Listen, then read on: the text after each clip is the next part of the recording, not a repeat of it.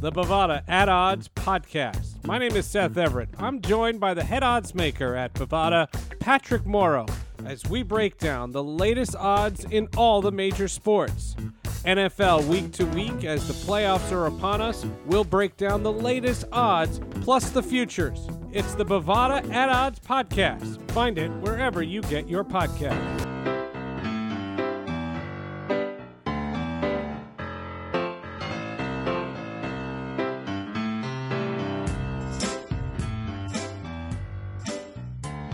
Welcome to the Underdog Sports MLB Show. Here are your hosts, the luckiest men on the face of the earth, Chase Fedorsky and Bryce Holden. Welcome to episode 127 of the Underdog Sports Baseball Show, and a Shana Tova to all of our Jewish friends out there celebrating the new year, which, to be honest, if you had to guess, 85% of our listeners? I don't guess, man. You know, we certainly don't want to pigeonhole based on demographics, but that's my estimate, about 85%. Shana Tova, Happy New Year, Happy Rosh Hashanah, Happy Labor Day to all those celebrating as well. Big holiday. Hope you enjoyed the day off, because tomorrow we go back to reality. Summer's winding down, kids go back to school, and all of a sudden the fall frenzy begins. With Bryce Holden, my name is Chase Fedorsky. Unlike last week when I recorded this podcast at 4:45 in the morning my time, I'm back on the East Coast. It's 8:15. We're wrapping up the holiday by recording. So as a result, for our BovadaSportsbook.com pick of the week, we're going to do it a little bit differently. We don't have any games to pick because of Labor Day, everyone played a little bit earlier. But last week we made some award picks. And my NL Cy Young pick was Walker Buehler. But we both said watch out for one of his teammates. And I think after today, I've been saying it since before the season. If there's two things that we've each been in on, I would say for me, it's the Lance Lynn train. And for you, it's always been the Max Scherzer train. Scherzer today against St. Louis. Look, Chase, I want to extrapolate on that for a while. Not a while. Can I go for a minute here? Let me just say my Scherzer stat and then go for it. Scherzer today against the Cardinals. 1 run, unearned run over 8 innings, struck out 13 in a 5-0 win at Busch Stadium. And with today's masterpiece, he's now 5-0 with a 1.05 ERA and 63 strikeouts and 7 starts since being traded to the Dodgers. The only pitcher to win a Cy Young when they were traded midseason was Rick Sutcliffe in '84. Scherzer right now, I think, has the inside track to do it. When we get to the league leaders, I will at least extrapolate on that a little bit, but I will let you go on your Max Scherzer rant. You deserve it. Go. Well, I actually have 2 rants now. You opened me up for 2. One, philosophically speaking, I never, ever, ever bet against the old guard. I think that people are too prone to giving up on people a year early. I would always rather give up on a guy a year late. So until Max Scherzer proves that he is not one of the top 5 pitchers in baseball, I will continue recommending you put all your money on BovadaSportsbook.com on Max Scherzer to win the NL Cy Young. I think he is so good and has been for so long, and is he showing any signs of decline? No. He actually finished up today's game at 2,994 strikeouts. So bearing a very un-Scherzer-like start, at this time next week, we will be referring to the new Mr. 3000, Max Scherzer. He'll likely join the 3,000 strikeout club within the next week. Honestly, we will have to start talking about. This isn't the point I wanted to make, but Chase, I'm going to have to ask you this. The question about Max Scherzer is about to become, we'll be the first podcast asking it. What percent of the Hall of Fame vote does Max Scherzer get? So based on my predictions for how I think the rest of the years are going to go, the rest of this year is going to go, Scherzer will be in the 3,000 strikeout club. He'll have 4 Cy Youngs.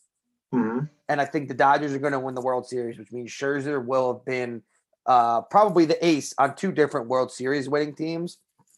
I think the floor is 95 in my book. I think the floor's got to be a minimum the 92 to 93% range at a minimum. I'm sure there are going to be some schmuck old school writers who dock him because they'll only have slightly over 200 wins, but to me, he only has slightly only 200 wins for now. I mean, what does he have now? Right now, he's at, I think, a low 190s, high 180s. He's not going to touch 300 wins.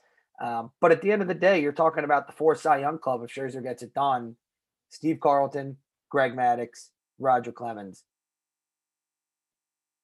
and Randy Johnson. End of list. I mean, you're talking about 4 of the best to ever step on the pitcher's mound, and he would be mentioned in that, category and with that group. I mean, does a 4th Cy Young award put in your mind? Does a 4th? I feel like at this point, across people our age, it's Scherzer, Kershaw, and Verlander in a class above everyone else. So right now, it's funny. I talked about this in the Uber on my way to a Yankee game today. If I had to order those 3, I actually have Kershaw 3rd. I think Scherzer has the 3 Cy Youngs, but has been a little bit more dominant throughout and better in the postseason. And the only reason I go Verlander over Kershaw is just it's the longevity thing for me. Plus, he's thrown 3 no-hitters, which in my mind is something. No, I thought it was 2 and a 20 strikeout game. I'm talking about Verlander has 3 no-hitters. My apologies. Okay. But Scherzer has the 20 strikeout game, which only, I think Verlander really have 3. 3 no-hitters, 2011, 2007, and 2019. Yeah. And an ALCS MVP. So to answer your question, if Scherzer wins this Cy Young, he's indisputably the number 1 of that group. Yeah, I mean, if he sneaks into this Cy Young and another ring, I mean, I feel like, how do you not vote him? I mean, what kind of old school writer would say I feel like it's easier for an old school writer to have a gripe with a hitter than a pitcher. I do agree with that. It's just, you never know with these old school writers and what they're going to stick with. Their principles are weird. Such is life. I forgot my second point, but I liked that first point enough. Another award voting shift I want to talk about is we both said that Randy Rosarina was going to be AL Rookie of the Year last week. And he still is the Bovada favorite at the moment. But given his teammate Wander Franco, he tripled today at Fenway Park, and his on-base streak is now at 36 games. It's the longest active on-base streak in the majors and ties him with Mickey Mantle for the youngest such streak in AL history by a player 20 years or younger. Given that Franco's got that narrative and he's now up to 290 with an 823 OPS, is there any way you think that he crashes the AL Rookie of the Year party, or is it just a little bit too little too late in terms of when he came up? I mean, I think it's just a little late. And, I mean, his teammate Franco was he number 1? Was he the number 1 prospect? He was the number 1 overall prospect in baseball. So the hype was there. But what Rosarina did in last year's playoffs, I think. I mean, I feel like you still have to vote for him based off that. Whether it's fair or not, people, I think, they do have that image in Rosarina's mind as a big game player. And, look, he's had a great year. It's just Wander Franco. I think a Rosarina looks like a good player. Franco is showing off that he's a transcendent player. I mean, he has that potential for sure. He absolutely is showing that he's got that. He can be that one day. So going to the league leaders and the standings, we'll start with the standings. AL East right now, Rays are 87-51, 8.5 games up on the New York Yankees. And I guess now will be when we'll talk about it. The Red Sox are half a game behind the Yankees in both the wild card for the second wild, or the Red Sox have the second wild card, half a game behind the Yankees, both the division and the wild card. Blue Jays, 14 out, 3 in the wild card. Orioles rounding out the division there. The Yankees, since that winning streak, we talked about how last week was a must-win week for the New York Yankees. They lost 2 or 3 against the Angels, 2 or 3 against the Orioles, lost 4-0 to the Blue Jays today. And looking at this team, they just seem flat. Glaber defensively really struggling so far.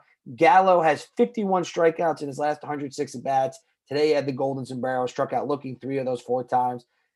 I'm just starting to wonder if the bats go flat again, and the bullpen, which is battered as it is, now is out without Britton for the rest of the year, even though Britton was terrible. But Jonathan Loaiza, which is more major, I mean, he has a rotator cuff injury. He's not going to throw for 10 days, which means who knows when he's going to be back at the end of the regular season. I know it's crazy to think given how high we were riding last week, but is it possible that this team could fall out of the wild card altogether now? I don't think we're falling out of the I don't think the Yankees are falling out of the wild card at any point. I just think you can be concerned about the offense, and you can be my chief concern is the pitcher behind Cole. I mean, Cole, maybe touch on this one in a bit, but Cole will win the AL Cy Young. I know the Bovada odds shifted crazy in his favor last month. He went from plus 275 to minus 300, more or less. He'll win the Cy Young, but I don't know who's going after him. But the bats will be there. I mean, you can say what you want. This is a mini down, which happens after we win 13 in a row. We're not going to win 13 in a row and lose one, win 13. I would still say the Yanks are comfortably going to make the playoffs, but I still don't trust. I don't trust us. I don't trust the team. Yeah, the rest of the rotation behind Cole, Kluber has been okay as 2 starts off the injury list. Nothing to write home about. Tyone today, 7 innings, 3 earned against the Blue Jays. We'll take that most times out. Montgomery's ERA now is actually in the 3.4s, which is top 5 in the American League. Nestor's been solid. It's just, at the end of the day, you have one ace, and then nobody you feel great about behind him. It's a bunch of starters that'll keep you in a game, but no one that's going to go out and win you a game. So we'll see what happens. Even in the AL Cy Young race, we will see what happens. I think if Robbie Ray has anything to say about it, Garrett Cole may not win the Cy Young. Ray had another 10 strikeout outing this week. He has just been absolutely nasty for the Blue Jays. But I mean, the Yanks got to figure this out quickly because the difference between them and the Rays are going to run away with this division at this point. I mean, no doubt. They picked up games when we were going on a stretch where we won 14 to 16 games. They won 15-1. But the difference between the Rays and the Yankees that set us apart in terms of the echelons of the American League is that the Rays beat bad teams that they're supposed to beat. They were 18-1 against the Orioles. This year, the Yankees are losing those games against the Orioles. Against the Orioles is ridiculous. We lose these games against the Orioles. We lose these games against the Angels. Teams like the Rays, they take care of business. That's ultimately the difference in the division. So we'll see what happens the rest of the way there. The American League Central, White Sox 79-58. They are 9.5 up on the Indians. Tigers 65-74. Royals, Twins rounding that division there. Again, 65-74 is nothing incredible, but I got to just give a shout out to AJ Hinch. This Tigers team was supposed to be so bad. And the fact that they're playing competitive baseball right now, I think just shows that, yes, he's a cheater, but AJ Hinch is also a great manager. And then in the AL West, Astros 79-57, 4.5 up on the Mariners. A's 5.5 in third. Mariners are 2.5 back in the wild. Good for the Mariners. A's 3.5. Angels, Rangers rounding that division there. Scott Servais and Jerry Dipoto, the manager and now team president of the Mariners, they both got new contracts. We'll touch on that in a little bit. But if you're an A's fan right now, this is amazing. A couple weeks ago, you were firmly the wild card team, and they're just in free fall mode right now. It's pretty harrowing to watch as a baseball fan. And credit to the Mariners, too, for taking care of business. I mean, this is the thing with the A's. This is the A's team. If you look on paper, this is what you expect from an Oakland A's team. I mean, the roster isn't overly inspiring. Which is crazy, too, because Starling Marte was probably him and Scherzer were probably the acquisitions of the deadline, in my opinion. And Turner. I would even go Marte over Turner. I mean, Marte is the first player in baseball history to have 20 steals with 2 different teams in a season. He has been the table setting for them. I think, it's like you said, though, at the end of the day, you can have a bunch of really good players, but Matt Olson, great player, not a superstar. And superstars help you win down the stretch. And once Chris Bassett got hurt, that pitching is a lot of solid but unspectacular arms catching up to him. Bullpen's a little overworked. So we'll see what happens down the stretch. But, I mean, the Mariners, if you had told me the Mariners would be 2.5 games out of a playoff spot on September 6th, I would have said you were crazy. And it really is a credit to what they've done. I'm not going to talk about them too much because we'll talk about the extensions a little bit. NL East, Braves 72-64. They are 1.5 up on the Phillies. The Mets, all of a sudden, 7-3 in their last 10. They are 500, 4 games out of the division, 4.5 of the wild card. Marlins and Nats rounding in that division there. It seems like the NL East pendulum is never going to stop swinging. What do the Braves need to do to solidify the fact that they are the best team in this division? Because to me, it's pretty self-evident if you watch the NL East teams play. I mean, the Braves are the best team in the division. I don't know. They're clearly the best team. Even without Acuna, they're still the best lineup. And, I mean, I watched the end of the Mets team today. I still trust their back of the bullpen more than the other 2 teams. as crazy as Will Smith has been all year, at least they have depth. None of the arms are that great, but between Richard Rodriguez, Will Smith, they have Luke Jackson. They just have a lot of solid arms. Brought Shane Green back. They just have a lot of solid arms they could throw out there. They have enough guys. And, I mean, who would you say is the ace of the Braves right now? Morton. I think you have an ace who's playoff tested, and if you go him, Max Fried, Ian Anderson, 1, 2, 3, I think people forget Max Fried and Ian Anderson not only delivered in the playoffs last year, but they got some good playoff experience where these young guys aren't going to be fazed by the big stage of October. No, and I still think, it's very easy to forget now. The Braves are up 3-1 on the Dodgers last NLCS. I do forget it, to be honest with you. Yeah, you can make a very legitimate claim they should have won the Bennett. They probably should. The Braves should probably be the reigning World Series champions. Interesting food for thought. NL Central, Brewers 84-55. I guess the bigger point there would be the Braves as a whole are playoff experience. They'll be fine. Brewers 84-55, 11 up on the Reds, who are 1 back in the wild card. Cardinals 69-67, 13.5 back in the wild card, 3.5 back in 13.5 back in the division, 3.5 back in the wild card. Cubs 7-game winning streak, 64-75. Pirates in last place there. My question for you is the Milwaukee Brewers, they're going to run away. They've run away with this division. I don't think they're going to catch the NL West teams. So at what point, if you're Craig Counsell, how much are you balancing going for it down the stretch versus making sure you're 100% healthy and locked and loaded for the playoffs, knowing it would take a historic collapse to not win the division at this point? If I was Craig Counsell, he has 3 legitimate Cy Young contenders on that team. I would just rig it for my favorite.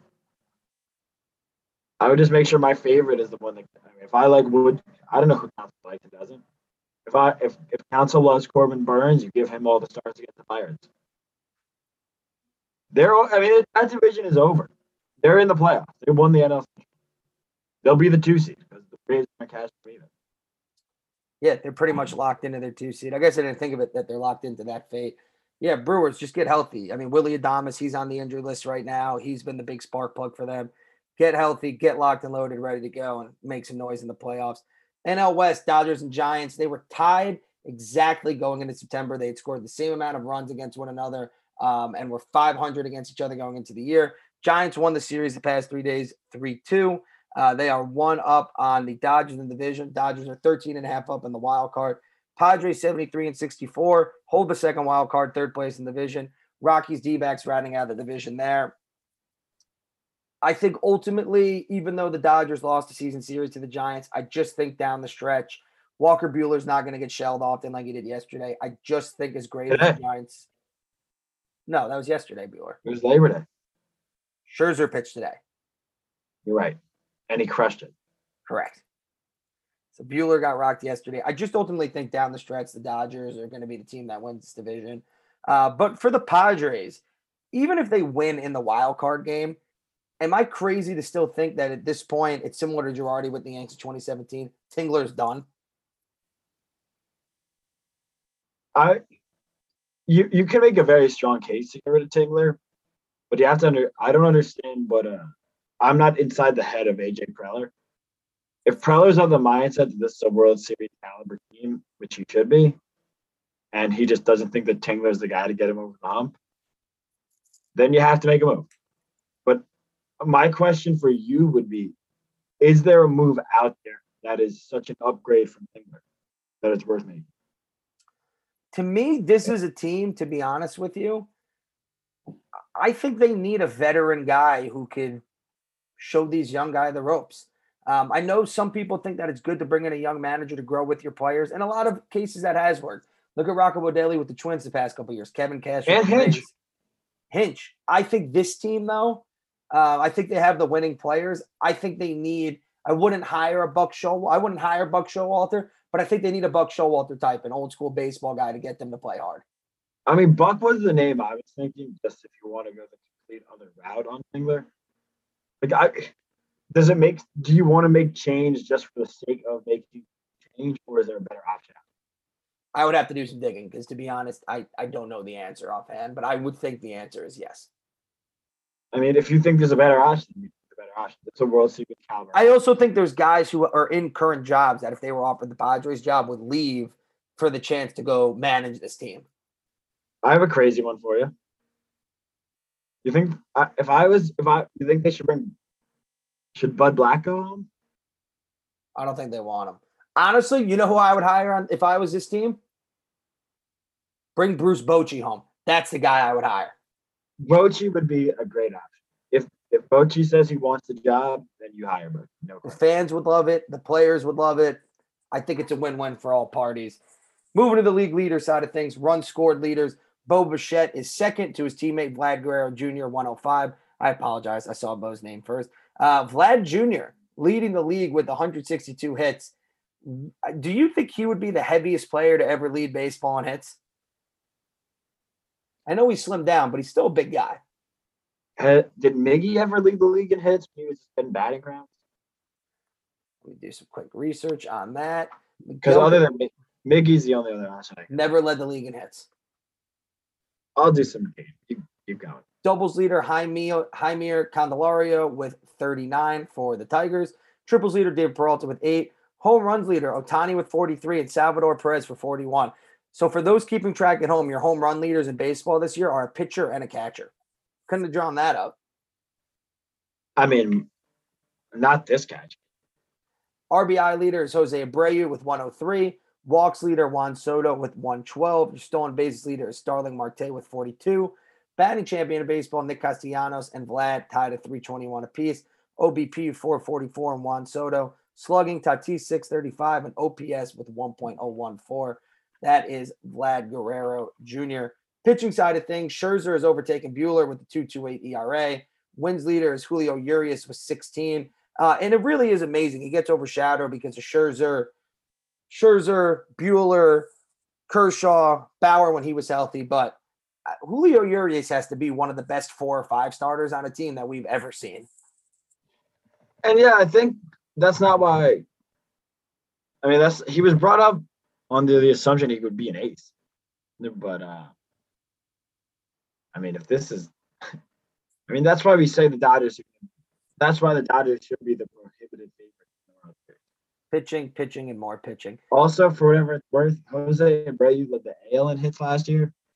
He weighs less than Vlad. He weighs more than Vlad. Then there's your answer. Saves leader with 36, Mark Melancon. Innings pitched at 188 2/3.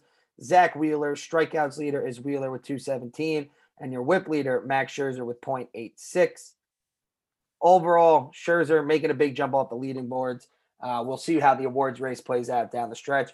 Couple players and teams of the week. Shout out to the Rays. They had a 78 winning percentage in August and 786 in May. They're the first team since the 1944 Cardinals to have 2 different months with a winning percentage of 70, 75 or better in a season.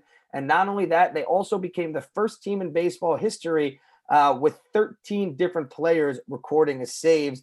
That broke a tie with last year's Tampa Bay Club and the 1973 Rangers for the single season record. That's a little wonky. I know we're in the era of free-flowing bullpens, but 13 different players recording as saves would have been unheard of as recent as 5 years ago. Did I even think last year? 13 different players recording a save is bonkers. You like to have that 9th inning locked down. You like to know that you're giving the ball to the guys. Couple players of the week. Shout out to Daniel Vogelbach, who joined MLB's Ultimate Slam Club with a walk-off grand slam Saturday for the Brewers and a 6-5 victory. That was actually on Sunday. And he was the 28th player to record a bases-loaded walk-off home run with his team entering its final at-bat, trailing 3 home runs. It was the first since Ryan Braun did it for the Brewers in 2008 in franchise history. Shout out to Adam Wainwright and Yadier Molina. Wainwright this week went 6 scoreless innings, gave up the ball with an out recorded in the 7th, and Yadier Molina, he had a grand slam with his final swing in the game, and they are the 4th battery with 300 career starts together, which is only behind Mickey Lolich and Bill Freehan at 324, Rowan Spahn and Del Crandall at 316, and Red Farber and Ray Schlack at 306. But Wainwright has now been pitching with Yachty behind the dish for 85% of his career starts, or 300 or 353. That is the highest percentage of a pitcher's career start caught by one catcher in the modern era, minimum 150 starts since 1900. Can they just make sure that Wainwright and Wainwright and Yachty get their numbers retired together? Because to me, this is a Penn and Teller, Roy and Hobbs, yin and yang type duo where one should always be talked about with the other. Chase, when you say Roy and Hobbs, what do you mean? Jeez, not Roy and Hobbs. I was thinking of I'm gonna let you get this one up here. I'm drawing a Calvin and Hobbs. Yep. I mean, again, Yachty up for one more year. I mean, if Wainwright, it's up to Wainwright. If Wainwright wants to do another year, he's got another year in him. Like the Cardinals, he's been the best pitcher on that Cardinals team that's very much live for the playoffs. It's unbelievable. He'll get some down ballot Cy Young votes for sure. Chase, what are they? You said they're back 3.5. What are they in the loss? I don't have the standings pulled up anymore, to be honest. I'm gonna pull up. I really think they're like 1 or 2 back. I mean, Wainwright's been their best pitcher. There's no way around it. Because Flaherty's been out. Flaherty's been hurt. And he was great last year, too. This isn't just like a flash in the pan type of thing. Wainwright has been consistently good. I mean, they have 67 losses in the pot. They're 3 back and lost. I mean, the Cardinals, if you want decent odds on Bovada, bet the Cardinals to get one of the wild. So what do you think was a bigger long shot on Bovada coming into the year? Shohei Ohtani leading the league in home runs or Salvador Perez leading the league in home runs? I feel like it would have to be Salvador Perez because Ohtani always had the potential. Like Ohtani doing this is what he was always supposed to do. Salvi Perez, we kind of knew what he wasn't, and now all of a sudden he's dropping 40. What's he up to, 42? So this weekend, Salvador Perez launches 39th, 40, and 41st home runs of the season. It included Perez's 6th multi-homer game of the season and brought him within 8 home runs of tying Jorge Soler's team record of 48 in 2019. 7 now than 41. Obviously, I didn't update the notes. He joined the short list of catchers who had 40 more home runs in the season, becoming the 6th catcher all time to do so. He got his first 100 RBI season, and Johnny Bench's got the single season record for home runs by a catcher at 45. It's looking increasingly likely that Salvador Perez is going to set that record or break that record. He needs 5 more the rest of the year. This is just unbelievable. I know I said last week he tore his ACL. He actually got Tommy John surgery. But for him to come back and become a better hitter the past 2 years after that surgery, nobody saw this coming. And ultimately, a lot of people gave Dayton more shit for giving Salvador Perez a 4-year, $82 million extension earlier this year. That is now looking like it may be the steal of the year. I mean, I can't argue because it's not just what this guy does at the plate.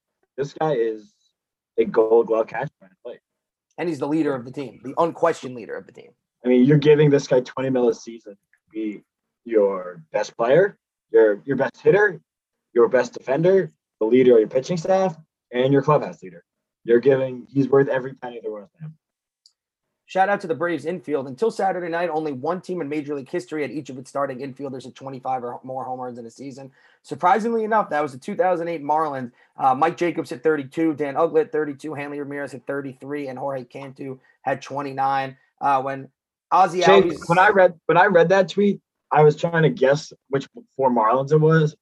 I got 3 or 4. I don't think I would have gotten Jacobs and Cantu, to be honest. I knew Cantu, but the Jacobs one. Right. When Ozzie Albies on Saturday hit his 25th home run of the season, he not only set his career high against the Rockies, but he also joined Freddie Freeman, Riley, and Swanson in the 20-homer club. Ronald Acuna Jr. also had 20 homers this year. He had 24 before he got hit. And Adam Duvall and Jorge Soler also have 20. But again, those were split between 2 teams. This Braves infield, honestly, they're young. Albies is already locked up long-term. Swanson and Riley are going to come up in the coming years. Freeman's free agent this year, but I think they'll keep this infield together for the foreseeable future, and that makes for one very dangerous quartet in the American League. Nationally. In the National League. I had a 50-50 shot there. No, that's super dangerous, and that's not including Acuna. And They'll. I mean, does Acuna go to center? And if they want to keep it in outfield, it's Soler and Acuna in the ball. Yeah, Acuna's your everyday center fielder. Shit. And the other thing, I mean, again, who knows? I don't think I'll ever play for them again, but technically Marcell Ozuna's on the books for 4 more years. Yeah, I think Ozuna's time is coming up. Just pointing it out. Who knows if they bring back Jock Peterson, too? A lot of interesting options for Alex Anthopoulos and the Braves. Shout out to Adrian Hauser. He took the mound Saturday for the Brewers. Caught the edge of the zone on one of his signatures for a called strike against Tommy Edman against the Cardinals. 4-0 win. He had a 3-hit shutout for the Brewers' first 9-inning complete game since Jimmy Nelson in 2017 and the first shutout since Kyle Lohse threw one against the Reds in 2014. Those are both 2 pretty bonkers statistics to me, that they haven't had a complete game in 4 years or a shutout in 7 years. But then I remember how Craig Counsell manages, and it makes a whole lot more sense. Yeah, but it's still bonkers because that team's had – I mean, just look at them now. I said they have 3 Cy Young candidates earlier, and this guy, Hauser is not one of them. He's the game 4 guy, and he might not even be the game 4 guy because Brett Anderson and Eric Lauer have also been good. I'm going to end with Garrett Cole, but I got to give some love to the Livingston boy, Frank Schwindel. I'm going to admit, when Frankie first came up for the Cubs, us talking about him was a little bit of a meme. He's a Livingston guy. He's moving down the street. Had to show him some support. But, I mean, this weekend, he stepped up to the plate Sunday in the bottom of the 7th with the bases loaded and 2 outs and the Cubs down a run. Worked a 2-2 count, hit a grand slam over the Wrigley Field ivy. It was a difference as the Cubs won 11-8, and they finished their first 4-game sweep of the Pittsburgh Pirates, just taking 4 in a row, August 1st to the 4th in 2011. Schwindel had 6 homers over a 7-game stretch last week, and he hit the 3rd go-ahead grand slam of the game, which was an MLB record. Since July 30th, Frank is 1st in the NL in average, 2nd in slugging, 5th in hits.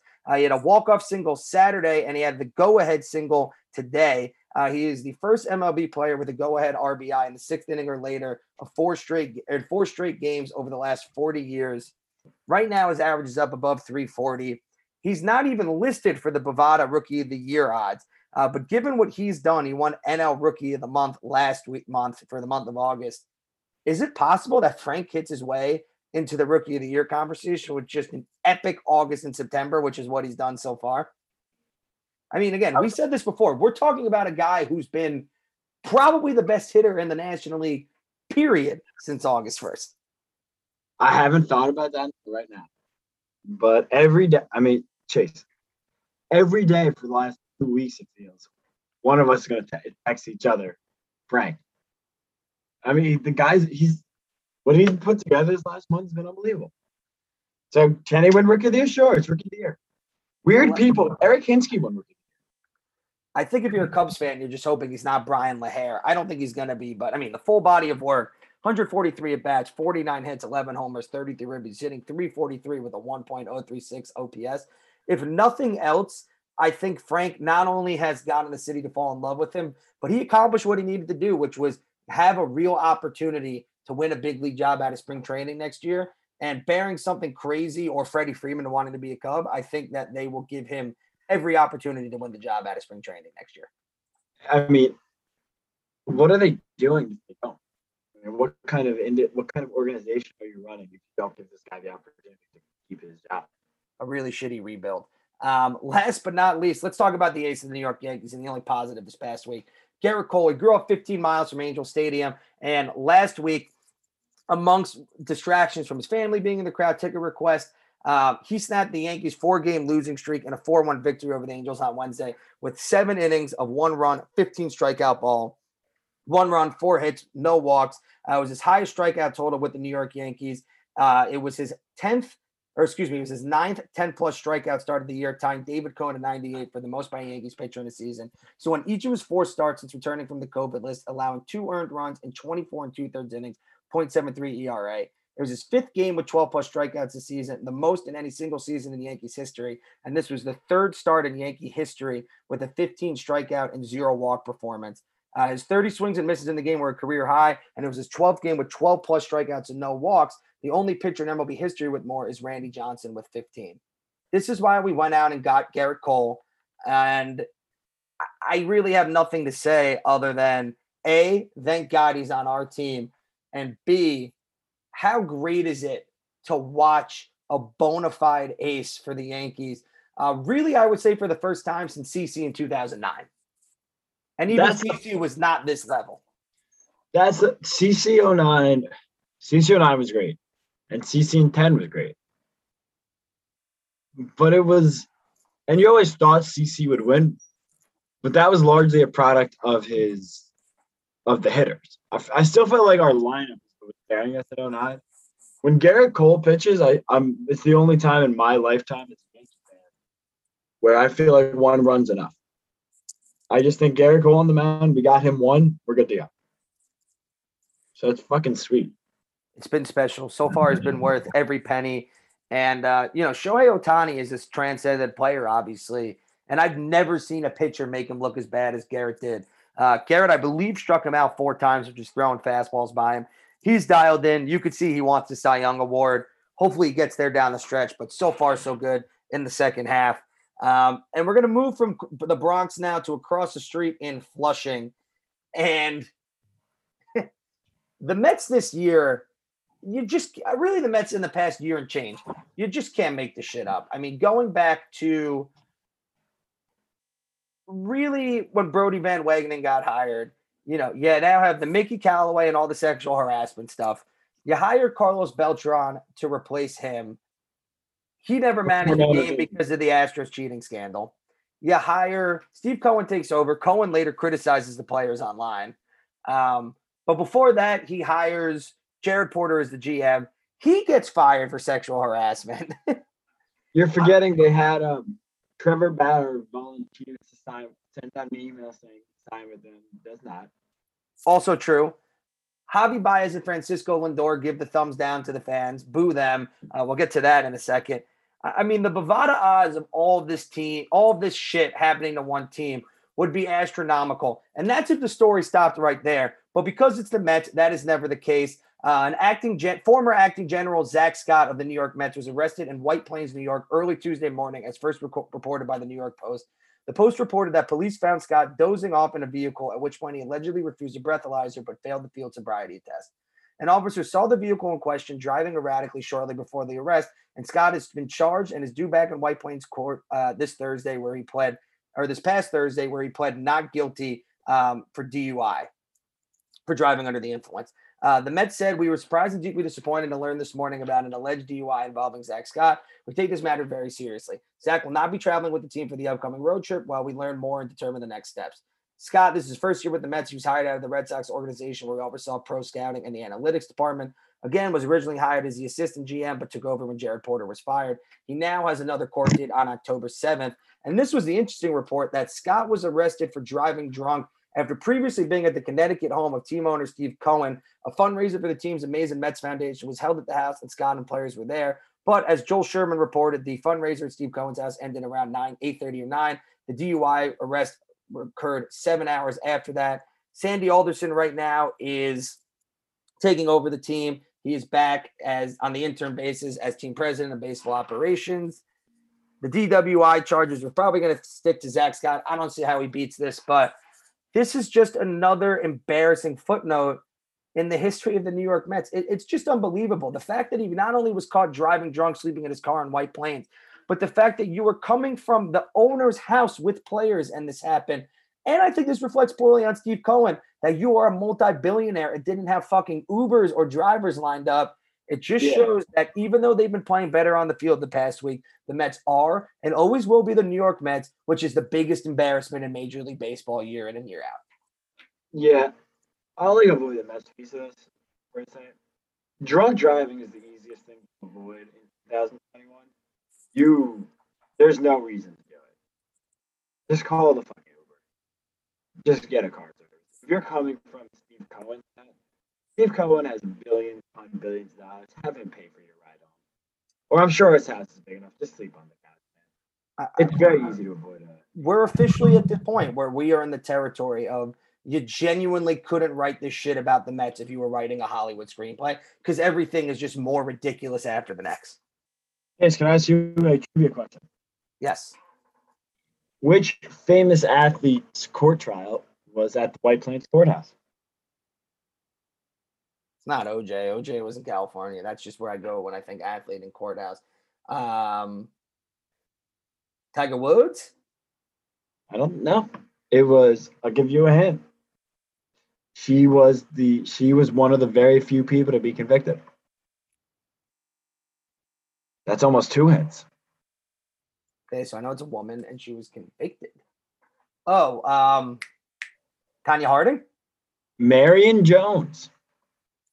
Would not have guessed that for a second, to be honest with you. Yeah, she for whatever reason her trial was in White Plains. Interesting. So transitioning from the Mets and bad leadership to a team that has seen stability in their leadership and is thus extending them. The Mariners announced Wednesday that they promoted GM Jerry Dipoto to president of baseball ops and signed him to a multi-year contract extension. And the club also announced a multi-year extension for manager Scott Servais. The length of the contracts were not certified. Managing partner John Stanton said Jerry's a creative, passionate leader with a clear vision for our franchise.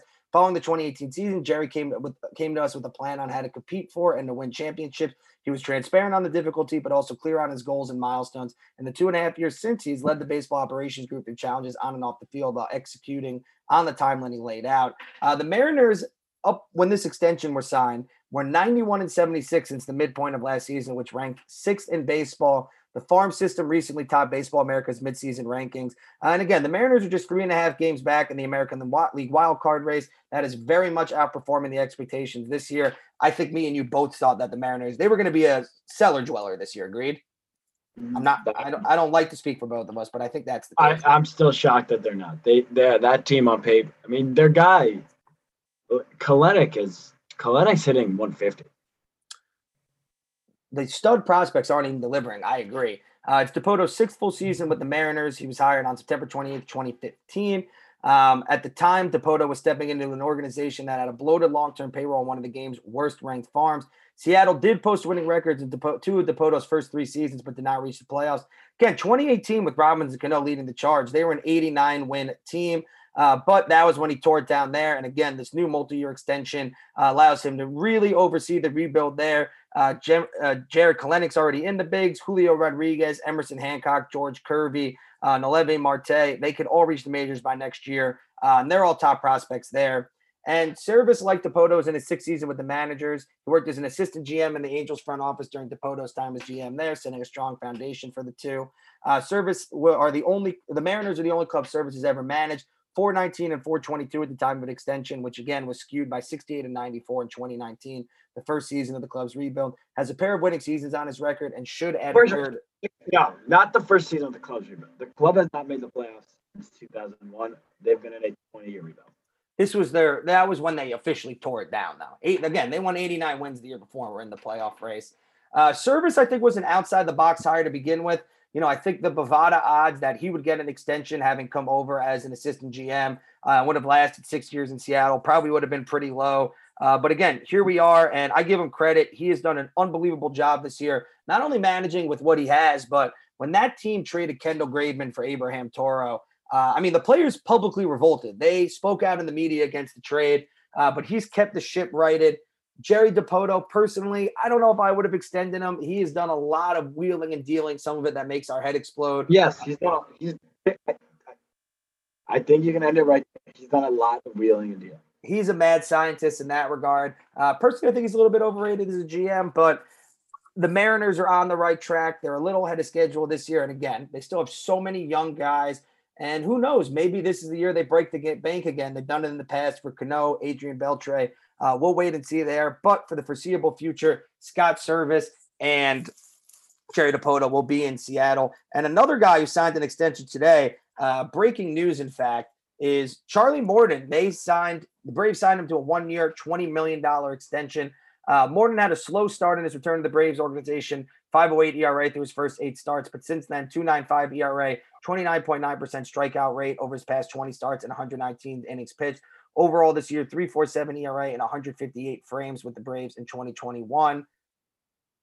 I'm going to be honest. Charlie Morton, he was a guy I wanted the Yankees to sign. When the Braves signed him to that 1-year deal, I thought good value. But the Bovada odds that he was going to get more than $20 million as a free agent were very slim. But he's not only been the leader of this rotation, he's been a source of stability here. What do you think of this move? To me, honestly, on a 1-year deal with a team option for 2023, I like it for the Braves, and I think it's going to be much better money well spent than when they gave Cole Hamels $18 million last year. Trevor Bauer is the only bad 1-year deal I can think of. And there's no character considered. How do you like it as a value for the team, though? I know how you feel about 1-year deals. What was the number? He got next year is going to make $20 million on a 1-year deal, and then there's a club option. It's easy to forget the Braves are paying Acuna and Albies next to nothing. And Riley hasn't hit arbitration yet either. I memean, they're paying their studs. No, I mean they're gonna have to pay Freeman this offseason, but for whatever reason, I'm fairly convinced Freeman's gonna take a hometown discount to stay there.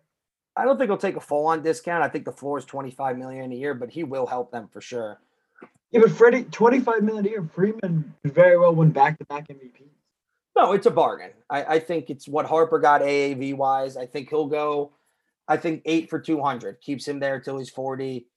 Both teams are happy there. And if you're a Braves fan, if you get Mike Soroka back next year and you could go Morton, Max Fried, Ian Anderson, Soroka, Yanoa, the Braves aren't going anywhere regardless, but that's a really good rotation. It's unbelievable. Good for the Braves. Because this is a guy, we haven't seen him yet. Didn't Atlanta do it? But Tampa and Houston, you put this guy in the postseason, delivers. He's a big game pitcher all the time. Every time we've seen him do it, big game pitcher. Speaking of free agency, you brought up Freddie Freeman. Major League Baseball proposed a radical altering of the league's service time structure and collective bargaining discussions with the MLBPA last month. The league's proposal included an offer to make players eligible for free agency at 29 and a half years of age, and also involved a $1 billion pool that will be dispersed in an unspecified manner to replace the league's current arbitration system. Both features would be part of a broader package that we talked about a few weeks ago, which included the lowering of the first luxury tax threshold to $180 million and the institution of a $100 million salary floor. Under the current system, players first qualify for free agency at the end of the season, in which they accrue 6 full years of MLB service time, which is calculated as 172 days, which is why every year when players are first promoted to the big leagues in late April, it's because that allows them to have their rookie seasons fall just short of that benchmark and allows teams to keep them under team control for another year. Under an age-based system, though, there'd be no incentive for teams to keep prospects down past the time they're deemed ready to play at the major league level. And there would also be a boon to late-blooming players, many of whom have to wait until they're into their 30s and potentially past their physical peaks to market their service around the league. Aaron Judge is an example. His free agency timeline would be accelerated from next offseason to this winter if eligible at 29 and a half years old. But again, this year, and some of the top free agents, Correa, Seager, Story, they all wouldn't be eligible for free agency this offseason if it was granted for players 29 and a half years older. We've seen all of these extensions for young guys. That's because they're going to hit free agency at 26, 27. Instead, they would have to wait another 2-3 years. So young, extremely talented players who are most likely to land top of the market contracts are also the one most likely impacted by the service time manipulation in the first place. The other big thing I have an issue with this year is that for international players who sign at age 16, that would mean you are under team control for 14 years, which I think is a big, big no-no. But the arbitration thing is interesting. The current arbitration eligibility is also determined by service time. Players qualify for arbitration upon reaching 3 years of MLB service, and players in the top 22% of service time among those with between 2 and 3 years of service also reach arbitration as a Super 2 qualifier. The team and player can't agree on a salary. It's decided by a panel of arbitrators who use comparable player salaries, often based upon traditional statistics. We've seen the disconnect there the past couple of years. But this year, arbitration players made about $650 million. So the $1 billion pool would be a rather significant increase. But a revenue-based pool system might be viewed by the MLBPA as too closely resembling a salary cap, which the union has always rejected. So let's go piece by piece here. What do you think of the arbitration thing first? To be honest, I don't hate that idea, but they would also need to figure out then when players become eligible for arbitration, because now when it's done by service time, there is a concrete level that you reach it at. With this, they would have to come up with something new. So what do you think of the concept as a whole with the $1 billion pool? And what would you set as the threshold for players to reach arbitration? I guess you would have to go with an age number, right? The age is old. 29 and a half is kind of old. Am I crazy? No, it is old. I would basically eliminate the 10-year deals, I think. And that's why I think this won't work, just because so many different players come up at I just different think, age. like, I'm There's trying to. there's too When did much Bryce there's too much variance in terms of when guys hit free agency. Harper hit free agency at 27. I mean, Harper came up at what, 18? Harper came up when he was 19. Juan Soto, another guy, 19. Tatis, 20. Acuna, 21. I mean, getting these guys, these top end guys, 9-10 years seems ridiculous. Unless you hit arbitration at 25, 26 years old, because then you could cash out an arbitration for a few years. But then again, what do you do with a guy like a Pete Alonso who came up at 24, a Judge who came up at 25? I appreciate the fact that the owners are throwing out ideas that are unique, and I appreciate the thought. I just think Well, I think the owner's concern would be avoid having to give a bright $300 million to Bryce Harper. But the players union the players union represents more than just the Bryce Harpers, which is harder for fans to kind of grasp. It's harder for us fans to realize, like, oh, like this middle reliever came up here, he's not going to get money in that. So you got to think about every player when you think about these negotiations, and the majority of people aren't Bryce Harper. So on the whole, this is probably good for the players. It just negatively impacts the stars. That's my opinion. I just think when push comes to shove, there's way too much variance in when players come up. I would agree. I don't think this gets done. I think it comes down to a service time issue, where I think they're just going to have to. I mean, if I think the simplest solution is you just push back the service time. You can't make whatever it is now is ridiculous, because the guy Chris Bryant's the example that we're going to point until we die, it seems. But the Chris Bryant example of, all right, the Cubs missed 1 month of him, didn't really impact a ton. If you can manipulate it you have to make it to a point where not bringing up these stud prospects actually impacts your postseason, your chance of making the playoffs. And to answer your question, it did impact the Cubs in 2015. Oh, they were the wild card instead. They finished 3 games out in the division, and I think if Bryant's playing an extra month, they win an extra 3 games. That's my TED talk on that. Yeah, no, that's certainly possible. But I mean, all's well that ends in Chicago since they got that ring the next year. So with September in baseball comes September call-ups.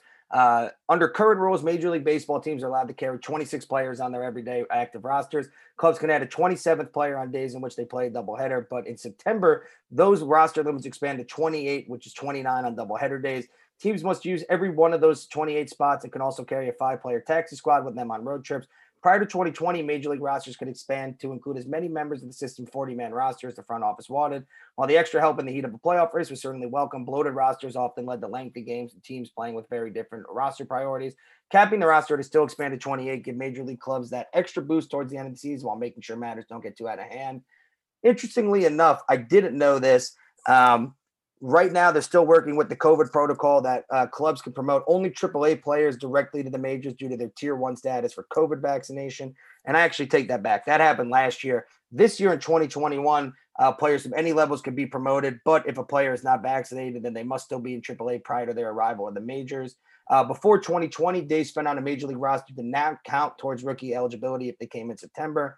That changed last year. That's going to stick in 2021. Days spent on the active Major League roster will count towards the 45 needed to graduate from rookie status. Some notable names that came up with the deadline: Chris Davis, Nate Pearson, Shelby Miller. The Dodgers called up Neftali Feliz today. When was the last time you heard of Neftali Feliz?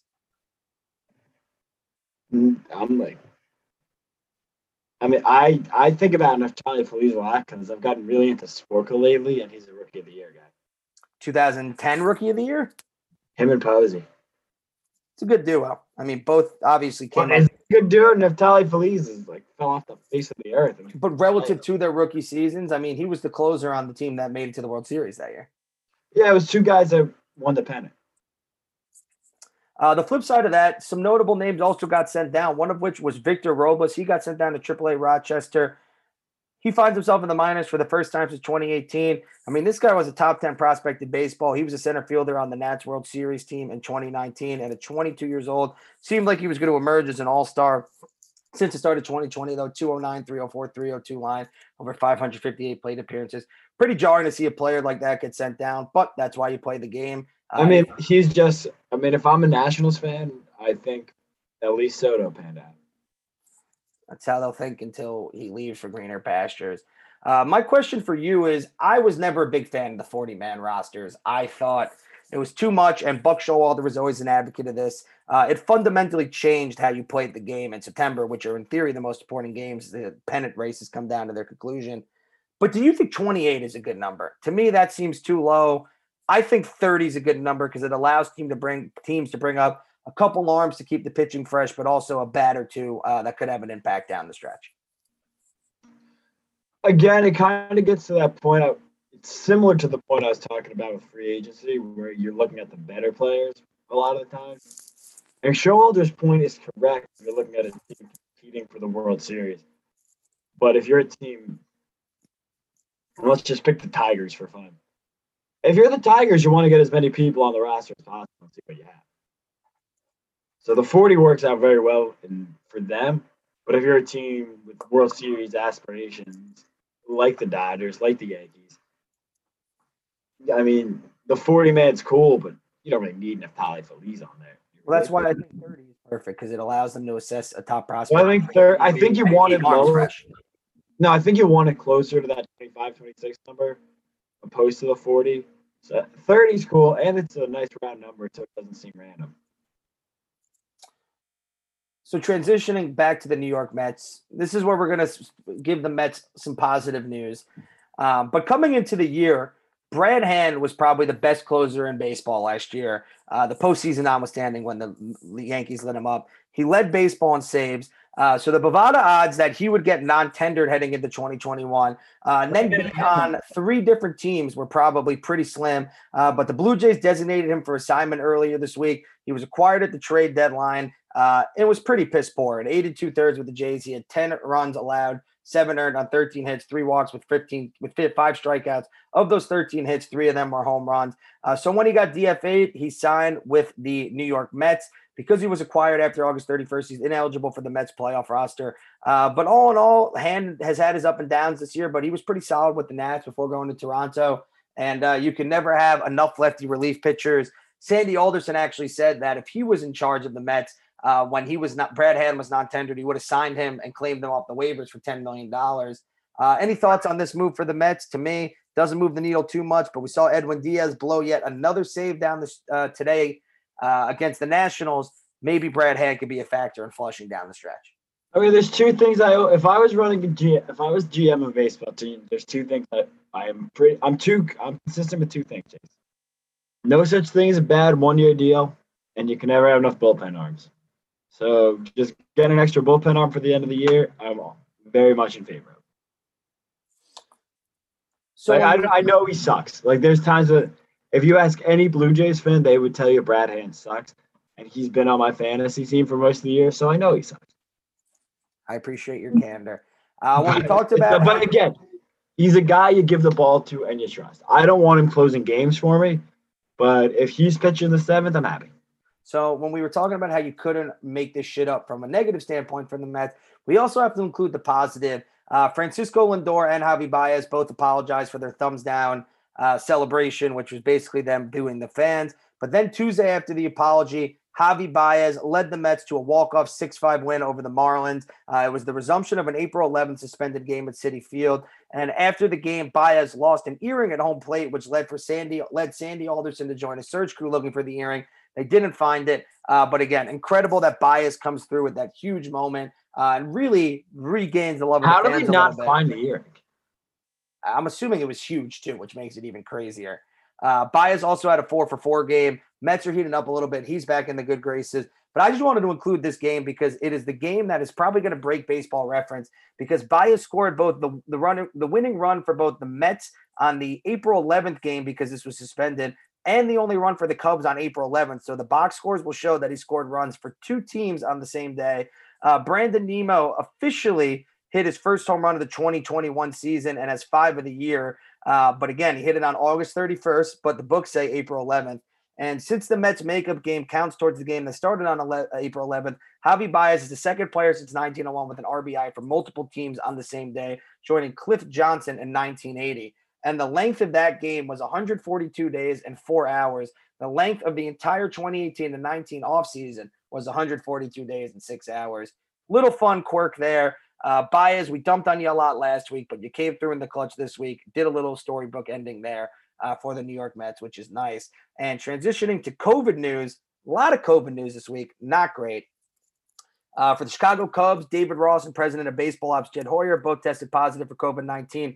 Andy Green is going to be the interim manager there. And it should be noted that the Cubs are among a handful of big leagues teams that have failed to reach the 85% vaccination threshold required for the relaxation of the COVID-19 protocols. The team also issued a COVID-19 vaccine mandate for its non-playing employees this past week. Employees have to be fully vaccinated by October 4th. Astros, Zach Greinke's on the COVID list. For the Giants, Alex Wood tested positive on the COVID list. But the big one this week was the Braves.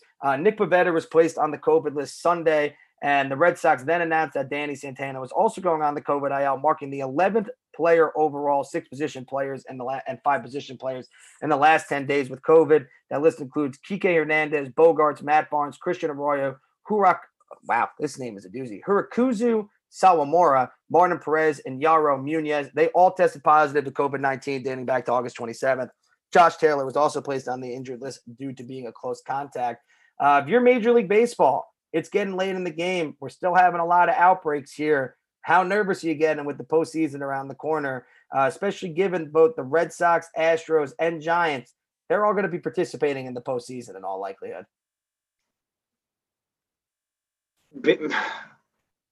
I'm very precautious when it comes to public health matters. Major League Baseball is not. If they're okay not canceling, I don't think any games have been canceled, or at least I think the Mets opening series was, if I can remember back to April. That's the only one that comes to mind for me. Because did the Yankees ever have a game get canceled during our outbreak? No, right? I don't think so. And as long as these games aren't getting canceled, I think baseball just pushes through. So I guess and you have to. I think they're of the mindset that enough players I'll give full across sports here. Full credit to the Tampa Bay Buccaneers and Atlanta Falcons for being NFL fully vaccinated. As long as enough players are vaccinated and the Major League Baseball feels comfortable putting the games out there, because that's what it's all about. It's all about the playoff TV money. That's really what this stuff boils down to. They want that playoff television revenue. And as long as they're in a spot where they don't have to cancel games, they'll just let it ride. And amazingly enough, the Red Sox, since this outbreak, have actually picked up games on the New York Yankees. Go figure. The Nationals are the first known MLB team to part ways with unvaccinated front office employees. They made multiple personnel changes this week, a few related to people who have not gotten the COVID-19 vaccine. And one piece of news that bummed me out, John Smoltz always struck me as a moron, but maybe that's because he hates the Yankees going back to his playing days. But him and Al Leiter, they will no longer appear in studio for MLB Network after refusing to take the COVID-19 vaccine. MLB Network has made it mandatory for all employees to be vaccinated, with the mandate going into effect September 1st. MLB Network executives Smoltz and Leiter made a compromise to keep them on the air, but not in the Chicago studios. They were both to appear remotely for the shows. Smoltz will also still call Division Game Series on site in October, and they are both regular in-studio analysts for the network. If you're Joe Buck, given how much you travel and how big the fall is for you with the MLB postseason in football, at what point are you putting your foot down and saying, fuck this, in terms of having Smoltz as your broadcast partner, if Smoltz is now publicly refusing to get vaccinated? Nobody travels more from September to December than Joe Buck. Yeah, I don't know what the nature of their relationship is, but if they're not best friends, Joe Buck's got to just tell Smoltz to go F himself. As a baseball fan, we may be dodging a bullet because I think Smoltz is insufferable to listen to. But yeah, get Troy Aikman on the phone too and say, Smoltz, step it up, dude. You're not fucking with my broadcast partner. It's just, look, I just, you know me, man. Just get your fucking vaccination. It's free. Shots in arms. Speaking of guys who need some shots because they are on the injured list, a couple big injuries this week. 3 for the White Sox, 3 All-Stars. Lance Lynn on the 10-day injured list, retroactive to August 29th with right knee inflammation. Lucas Giolito on the 10-day injured list, retroactive to September 1st with a left hamstring strain. And Tim Anderson on the 10-day injured list with a strained right hamstring. Look, the White Sox have that division wrapped up, so they're probably just being extra cautious here. But given these 3 guys are on the injured list in September now, Rodon's battled injuries, Eloy and Luis Robert, they both came back from huge injuries and surgeries of their own. At what point do you think we're going to start to see the Bovada odds for the White Sox to win the World Series shift, just knowing how banged up this team has now been the last couple months of the year? Hopefully soon so we can pounce on it. I still like that team. Man, I really, really like this team. And you can just I know this isn't the question you asked, but shit on him all you want. You can say he's too old. La Russa knows how to manage baseball games. Like, I mean, no one's going to say otherwise, but I trust that guy in October. I still really like the White Sox. Not going to give you any grief there. Zach Britton, he's out for the year. He is getting About time. Yeah, I mean, not. I hate to say it, but look. I feel I always hate when people's finances become in jeopardy given their medical situations, even if it's an injury. But Zach Britton, from a fan perspective, he did something you can't stand players who say they can't handle the pressure. Like, what are we supposed to do as fans when he says publicly that he can't take the closer role? And he's getting paid $14 million a year to say that. He's like, how do you root for that? Yeah, I have a hard time rooting for people. I like taking on challenges. He's hiding from challenge. He's getting surgery to remove bone chips from his left elbow. They're going to seems like a made-up surgery, if you ask me. They're going to examine the UCL there. Kenta Maeda up to update last week. He's getting Tommy John surgery. He'll be out at least the next year, which is too bad. I mean, again, this was the runner-up in the Cy Young voting last year. He's always had a solid career, but again, those innings caught up with him. Mentioned it before, but Willie Adames, 10-day injury list with a left quad strain per team announcement. AJ Pollock, grade 2 hamstring strain. He'll miss 2 to 3 weeks at a bare minimum. Doesn't matter. They have an all-star. I just want to give a shout out though, because AJ Pollock this year, 16 homers, 295, 351, 504 slash line, 131 WRC plus. I know it won't be the case, but if one of them are starting in the postseason, it should be Pollock over Bellinger. He has been overwhelmingly better than Cody this year. Not even close. Bellinger has been not even holding to an MVP standard. He's been bad. He's been a bad big league player. Just got to give a shout out to players when they rebound from injuries like Pollock. Jonathan Loaiza, this was the big one for us, though. 10-day injury list with a right shoulder strain. He won't throw for at least 10 days. You could call me crazy. I'm talking about legitimate injuries here, nothing COVID-related. Of all of the Yankee injuries this year, in terms of time, especially when timing is factored in, this may be the most detrimental. We saw on Sunday, Chapman can't be trusted. He blew a game against the Orioles. The rest of the bullpen's not deep. This was the one guy who could consistently take the ball and give you multiple high-leverage, successful innings. He's got a 2.25 ERA in 68 innings this year. This really hurts. There's no other way to say it. I love bullpen arms, and this guy's been the one we can trust. Not good. Not good to lose him. Not good at all whatsoever. Couple miscellaneous stories and tweets to wrap up this week's show. For the Giants, shout out to Ron Wotus. He's stepping down as a full-time coach after the season is over per team announcement. He joined the team's coaching staff in 98 as a third base coach, served as bench coach after that for the next 19 seasons, and returned to third base duties prior to the 2018 season. He's going to transition to a role in baseball operation departments going forward. But again, this guy served under Dusty, under now Gabe Kapler. He served under Bochy. He served under Felipe Alou. This guy has seen some shit with the Giants and has been there from the beginning. Shout out to Ron Wotus on a remarkably successful career in baseball. The flip side for the Giants, a big negative. Stadium workers at Oracle Park on Saturday voted overwhelmingly to strike. At least 20 concession workers have contracted COVID-19 since the stadium reopened this season. 96.7% of the active stadium workers voted to strike. They got the playoffs coming up soon. If you're the Giants owners, what are you going to do about this? Because you need to nip this in the butt ASAP, because fans are going to be coming out in force in September. I mean, what do you have? I mean, they're in San Francisco, so making a liberal motion isn't unheard of. I mean, I don't understand why all teams don't mandate vaccine. I mean, I'm sure the Giants already mandate vaccinations. I would think, given where they are in the Bay Area, that's almost 100% correct. And I mean, I don't know what else you can do. I mean, I guess I'm just thinking off the top of my head here. had a softball. I don't know what the testing looks like. If there's a way to I don't think there's a 30-second test that you could force people to take on the way to the stadium.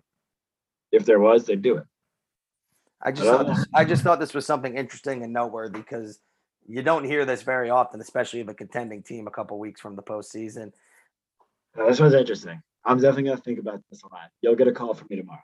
Shout out to two father-son duos. The first is that when the Reds called up Delino DeShields Jr., his father is the first base coach. Always cool to see a father-son duo there. And shout out to the Guerreros. Vlad Jr. hit his 40th home run today. They became the second father-son duo to hit 40 home runs in a season, joining the Fielders. Yeah.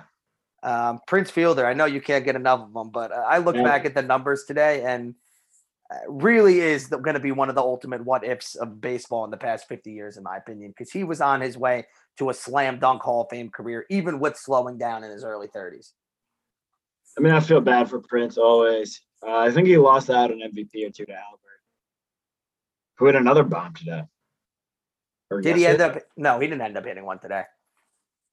He did yesterday. I was very upset that they didn't play him today, to be honest, because this was his second time back in St. Louis in the past decade. Wow. Well, again, where they had Mad Max on the mound, they were fine. He's so good. I know we started the show with this, but I like Max. I like when I watch. I like dominant teams in sports. I like Alabama football. I like Clemson football. I like when the same guys keep winning. I want Max Scherzer with the side. Got to give a shout out to Yankee Spanish radio play-by-man Ricky Ricardo. And yes, Ricky Ricardo? No way. I wish I was going to say, I wish I was messing with you, but his name is actually Ricky Ricardo.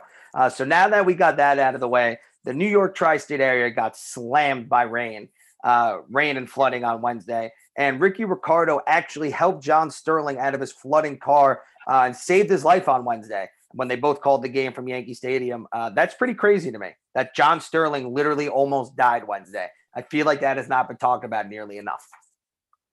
Yeah, I mean, hopefully everybody's recovered from that rain because I know a lot of people lost their lives. That was not fun for anyone. Yep, I was in Los Angeles, but I saw some of the pictures and videos. I hope everyone's doing okay. Crazy. I know, again, just since we're doing this, since we're talking about the rain, did you see that Philadelphia news anchor?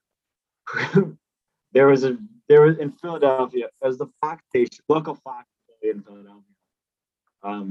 They said the day after the rain, they pulled up a video of a trash can floating away and drifting away in the flooding.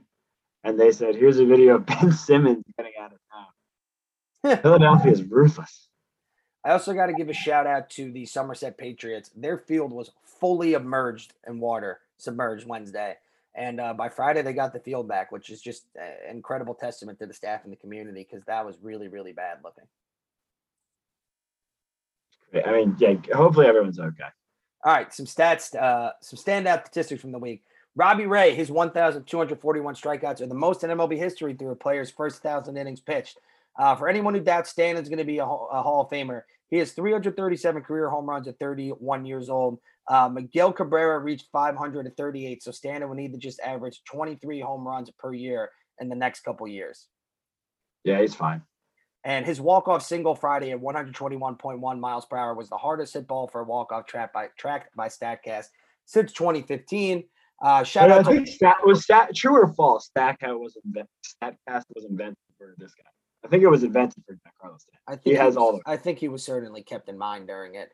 Shout out to Juan Soto. He's the only player in baseball with more walks than strikeouts that is qualified for the batting title. And again, it's not even close, 25 more walks than strikeouts. And this was tweeted on September 1st. If he failed to reach base in his next 53 trips to the plate, Juan Soto would still have a 400 on base percentage of the season. That's bonkers. That's like a full 10, 11. That's almost 2 weeks of going to the plate and not getting on base once, and you would still have an OBP above 400. He is so good at baseball. I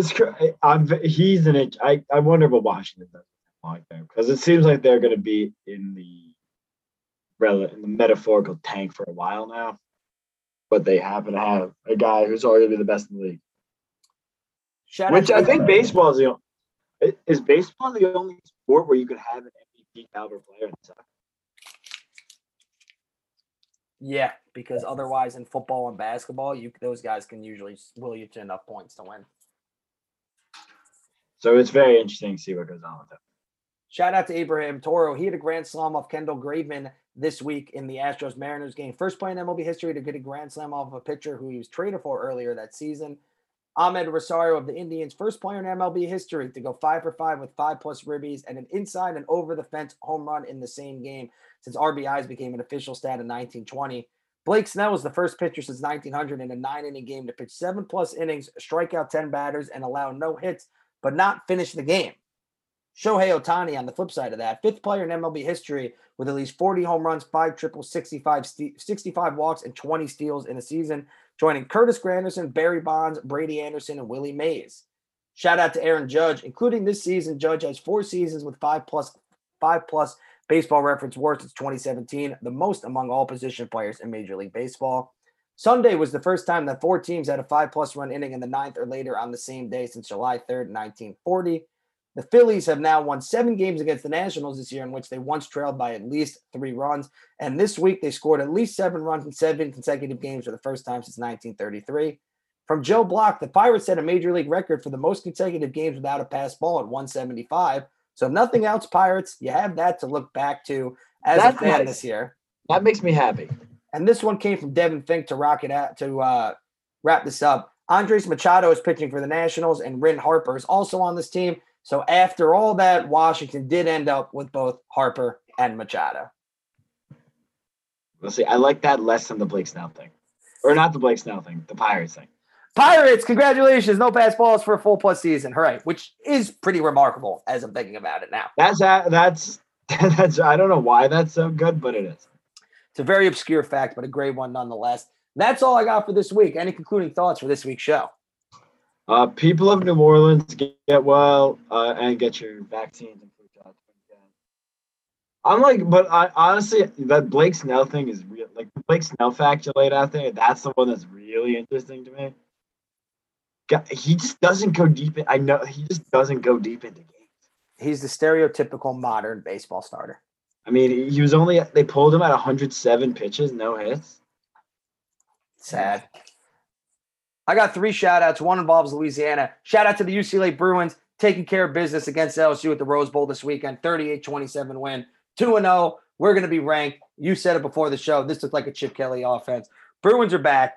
It's a great time to be a Bruins fan. Shout out to the New York Giants. We open this Sunday against the Denver Broncos at 4:25 Eastern time. Do I think we're going to win? Probably not.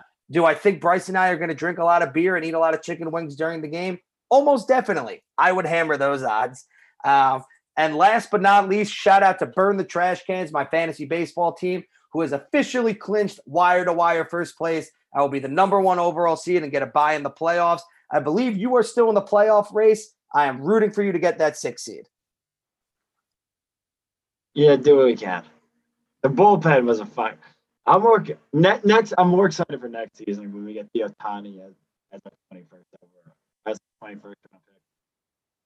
Very great value for you there in a keeper league. Enjoy the week. Have a good one. Football starts. Baseball's heating up. Stay safe out there. With Bryce Holden, my name is Chase Fedorsky, and this is the Underdog Sports Baseball Show.